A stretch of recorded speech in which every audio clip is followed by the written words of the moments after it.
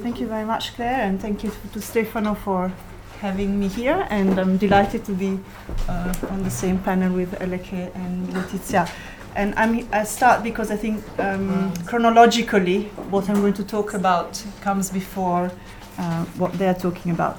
So, as elsewhere, discussions on cosmopolitanism in and from South Asia have been mainly of two kinds.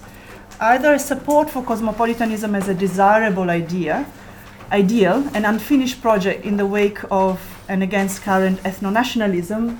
The special issue of public culture is an example, which also in a way seemed to animate partly the call for papers here, and the historical recovery of older or pre-colonial forms of cosmopolitanism, both as ideas and as practices and behaviors, with a particular emphasis on spaces and social groups and a search for non-elite subaltern cosmopolitanisms. So in the introduction to this issue of public culture, the introduction highlights the sense of timeliness, of even urgency about the question of cosmopolitanism, and also points out that today's cosmopolitanism is grounded in the tenebrous moment of transition, so it's distinct from other more triumphalist notions. And it also traces a historical genealogies of cosmopolitanism in the non-Christian Sanskrit world, particularly with Sheldon Pollock's discussion of Sanskrit as a cosmopolitan, transregional, and remarkably stable language across South Asia and beyond into Southeast Asia for over a millennium. And Pollock's idea of Sanskrit's cosmopolitanism has been then kind of echoed in discussions about Persian cosmopolitanism, or in fact in even larger area, and Arabic. And here cosmopolitan is usually paired and contrasted with vernacular, with a sort of more limited reach. The editors of this recent French volume instead explore cosmopolitanism produced by the ethnically, religiously, and culturally heterogeneous sultanates and Mughal Empire, and the movement from east to west, so that news of Emperor Akbar's imperial ideology of Sulh-i-Kul, or peace with all, was carried back to Europe torn by religious conflict, that the book points out, and finds echo, in fact, in Kant's universal peace. And other essays instead explore the strategic and sometimes reluctant cosmopolitanisms of early modern missionaries and of Catholic Portuguese outposts. And in this book, cities, darbars, courts emerge as crucial sites of cosmopolitan encounters with heterogeneous groups of secretaries, interpreters, merchants, poets, and spies, singled out as the most likely cosmopolitans, highly mobile, at home in several languages, and alert to different codes of behavior. So 3 initial points before I come to my very quick 4 examples that I want to bring before you. First, as the search for subaltern cosmopolitans, either in sites of labor, ports, industrial complexes, and so on, or as mobile labor, sipahis, lashkars, coolies, and slaves, reveals the elitism inherent in cosmopolitan languages, like Sanskrit, Persian, and English, troubles cosmopolitanism as an ideal project. I say inherently not because, of course, I disregard the fact that Persian, English, and to some extent even Sanskrit can be and have been used by non-elites and do not always index high status, but because acquiring and displaying knowledge and mastery of a cosmopolitan language seems as a rule inextricably linked, with a few exceptions like Letizia's poets, to a process of distinction, which involves looking down upon and excluding those who do not have mastery over this cosmopolitan language. So there seems to be a clear and important distinction to be made between elite poets and intellectuals who dabble or delight in or cultivate vernacular forms, and vernacular poets who dabble in cosmopolitan ones or who cultivate cosmopolitan ones and are usually become figures of fun. So there seems to be a bit of policing around these practices. Second, as the editors and contributors of this volume point out, expressions and practices of cosmopolitanism do not necessarily imply a pluralist attitude. They can just as well be strategic, temporary, or forced. So the call for paper suggested that attitude comes before expression. But I wonder, does it? Can't expression and attitude actually work at cross purposes? And third, what about literary cosmopolitanism? Is it the literary expression of cosmopolitan ideas and attitudes, or some particular aesthetics that registers or privileges differences difference and plurality without necessarily espousing them at the level of ideas. And I think you can see them in the kind of examples that I now want to bring. So starting with, starting with the kind of older pre-colonial cosmopolitans here, the Persian cosmopolitans. Here, this is a Persian dictionary of poets, poets from the town, the hometown of the author for Bilgran, a small town, which is, however, becomes a very cosmopolitan town, or figures importantly in this cosmopolitan kind of text, and texts like this. So what you see here is that you have a Persian-educated, Persian-grounded intellectual making familiarity with Arabic and Hindi, so the vernacular language and poetry, something of a mark of distinction, in fact. So the Bilgrami's skill in composing and appreciably courtly Hindi poetry, though by no means unique, seems to have given them an edge over other Indo-Persian service people in the 18th century. While Persian was the necessary tool of social status and professional advancement, and Arabic seems to have become particularly important at this point, courtly Hindi poetry makes the Bilgramis stand out among all the other Persian-educated kind of service people stroke poets. For example, their ability to compose chronograms in 3 or 4 languages on occasion. And in fact, this is a pretty unique text in having a whole separate chapter with substantial quotations about Bilgramis who write in Hindi. But while, sorry, I need to look at it as well. So what he's saying is that he trained in Persian poetry, and then he did not train in Hindi poetry, but still he has a kind of familiarity with it, and he has, in fact, he's not just sampling, but he's also posing an interesting equality between Hindi, Persian, and Arabic in terms of poetics. And in fact, he says in the art of the poetic descriptions of different kind of women, Hindi poetry is even ahead in their magic making. But at the same time, so you have a kind of ideal equality in terms of poetics. When he comes to talk about practices, like when he talks about his grandfather, Hindi there is obviously just for recreation. So Persian and Hindi, the difference between Persian and Hindi and the hierarchy is quite clear. And this idea of strolling into the other in the garden of the other language also works the other way around. So you have a courtly poet in Hindi who says, I was grounded in Sanskrit and Hindi poetics, and then I strolled through the Persian poetry and recited poems and couplets. No? So this idea that I think the pre-colonial cosmopolitans are grounded in one cosmopolitan language and then stroll somewhere else, some in this other. And as I say, it's a form of distinction. My second example, we could call a transitional colonial cosmopolitan. So I don't think this is what you expect a colonial cosmopolitan to look like, or a colonial intellectual to look like. He was actually kind of from an elite merchant family in Benares in the second half of the 19th century. He was actually even more multilingual than his already kind of poetically inclined father. So he wrote in Brajbhasha, which was the courtly Hindi, in Urdu, and even a little English here, in this kind of satirical vein.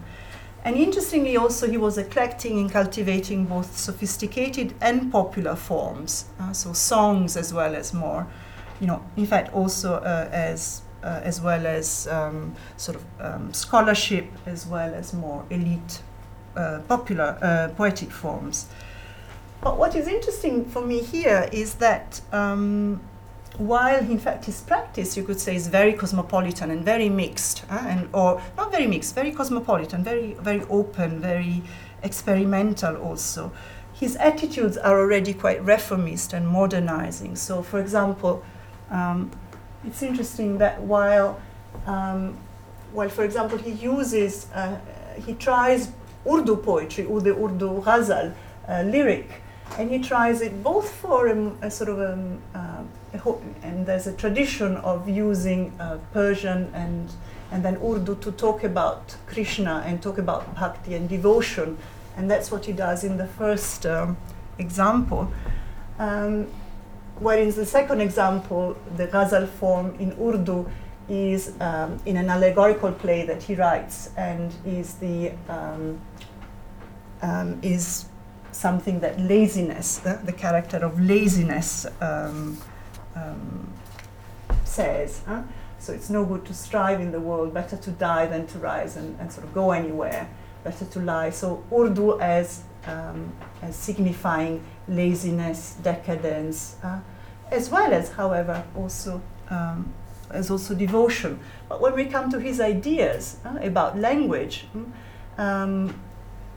already, while he's practicing Urdu has a poetic practice in Urdu, at the level of ideas and ideologies about language, Urdu is very much the language of the mistresses, the beloved, the harlots, the concubines, and the pimps, and whereas Hindi is the language of, the proper language of Indians and the Hindus. So the Hindi transitional cosmopolitan practices aesthetic cosmopolitanism in terms of expression, but not of attitude. And as you could see here, there's also kind of elitism, the idea that the lower orders are now starting to get educated, like the sweeper woman, and that's not something that he's not pleased at all. My third, more familiar colonial,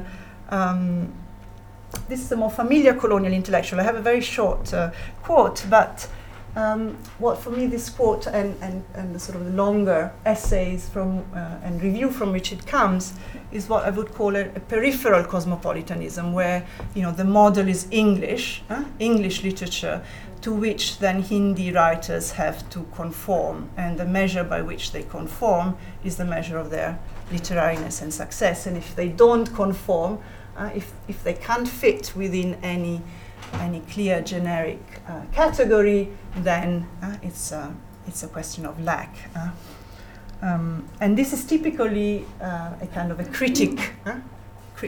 Critics are of course important at this time in developing new ideas of what literature is and its social function, and they are typically the ones who would hold this kind of view.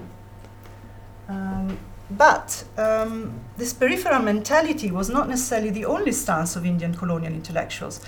So the Malayalam editor and critic Kesari Balakrishna Pillai, studied by Dilip Menon and Uday Kumar, looked at English rather as a conduit through which to reach further to the literatures of Europe, France, Russia, Scandinavia, and so on. And Dilip Menon has argued that this was a cosmopolitan stance that both undermined England's supposed centrality and counter nationalist intoxication with past glory. And has this interesting formulation. I rely on Dilip Menon because it's not been translated. So the idea that the people of Kerala have to come in support of the Western world in continuing what it has done in terms of creating a modern world.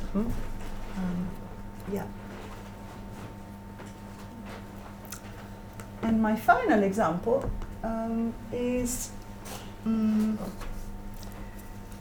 the Urdu poet, translator, and critic Miraji, for whom cosmopolitanism entailed looking both east and west. This is a list of the poets not complete list of the poets he translated.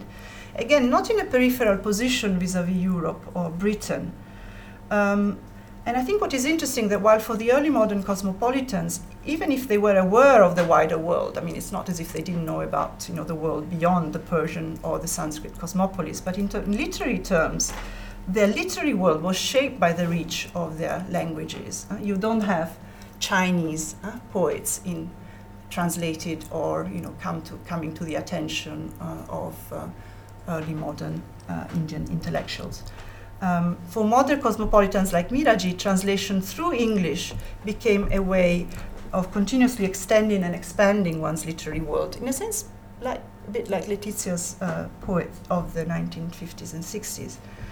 And while this is work I'd like to do rather than I have done, a few features of his translations practice stand out. First, that his translations are often accompanied or embedded in long essays, which perform an important kind of world literary pedagogical function. And it's interesting that the title suggests a national frame, England's poet, France's poet, but actually the essays situate each poet or body of work within a historical and social context that makes them the outcome of these particular possibilities, not representatives of national qualities.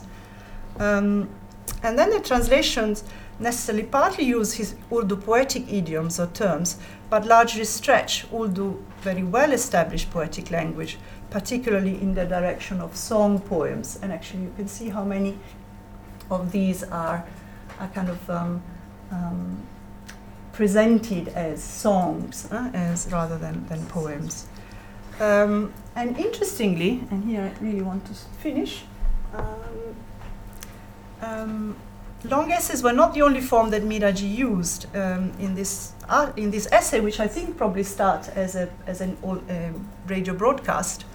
Miraji playfully used radio technology to convey a sense of free mobility, of reduced distances, indeed a kind of dizzying whirlwind of possibilities. So he goes, we are speaking from Hindustan now we're speaking from England, now let's go into Russia, speaking from Russia. And you can see again a quite impressive list of poets that he includes. And I think the other thing that is significant is that they're not all modern poets. So again, this translation effort is not necessarily about bringing India onto, catching up, this kind of catching up or delay, which is often a way in which world literature or non-European and non-Western literatures are kind of positioned or placed within world literature discourses, as someone always in need of geographical distance and historical delay. So, as Gita Patel said, Miraji's translations were part of a comprehensive pedagogical effort to expand the vision and taste of Urdu readers, whose scope he felt was curbed by the narrow canon of Urdu poetry. And it's interesting that he didn't only translate, so he devoted the same kind of attention also to Urdu poets. And as she puts it, in the essays and translation, he explored and expanded the world in an intense cosmopolitan practice of reading, translation, and explanation that became his poetic practice too. His translation from earlier poets became his poetry, and his poetry filtered into his translations. And I wonder, in the sense, whether what he was doing, this incorporating and not just catching up with the latest development, but there is a search for inspiring poets who belonged as much to the past as to the present, was so different from Eliot or Ezra Pound, for example. So, a colonial framework would locate him as somebody who had, where the center is Europe, and so he's doing something completely different from what the European poets are doing. But maybe it's not, the practice is not so different.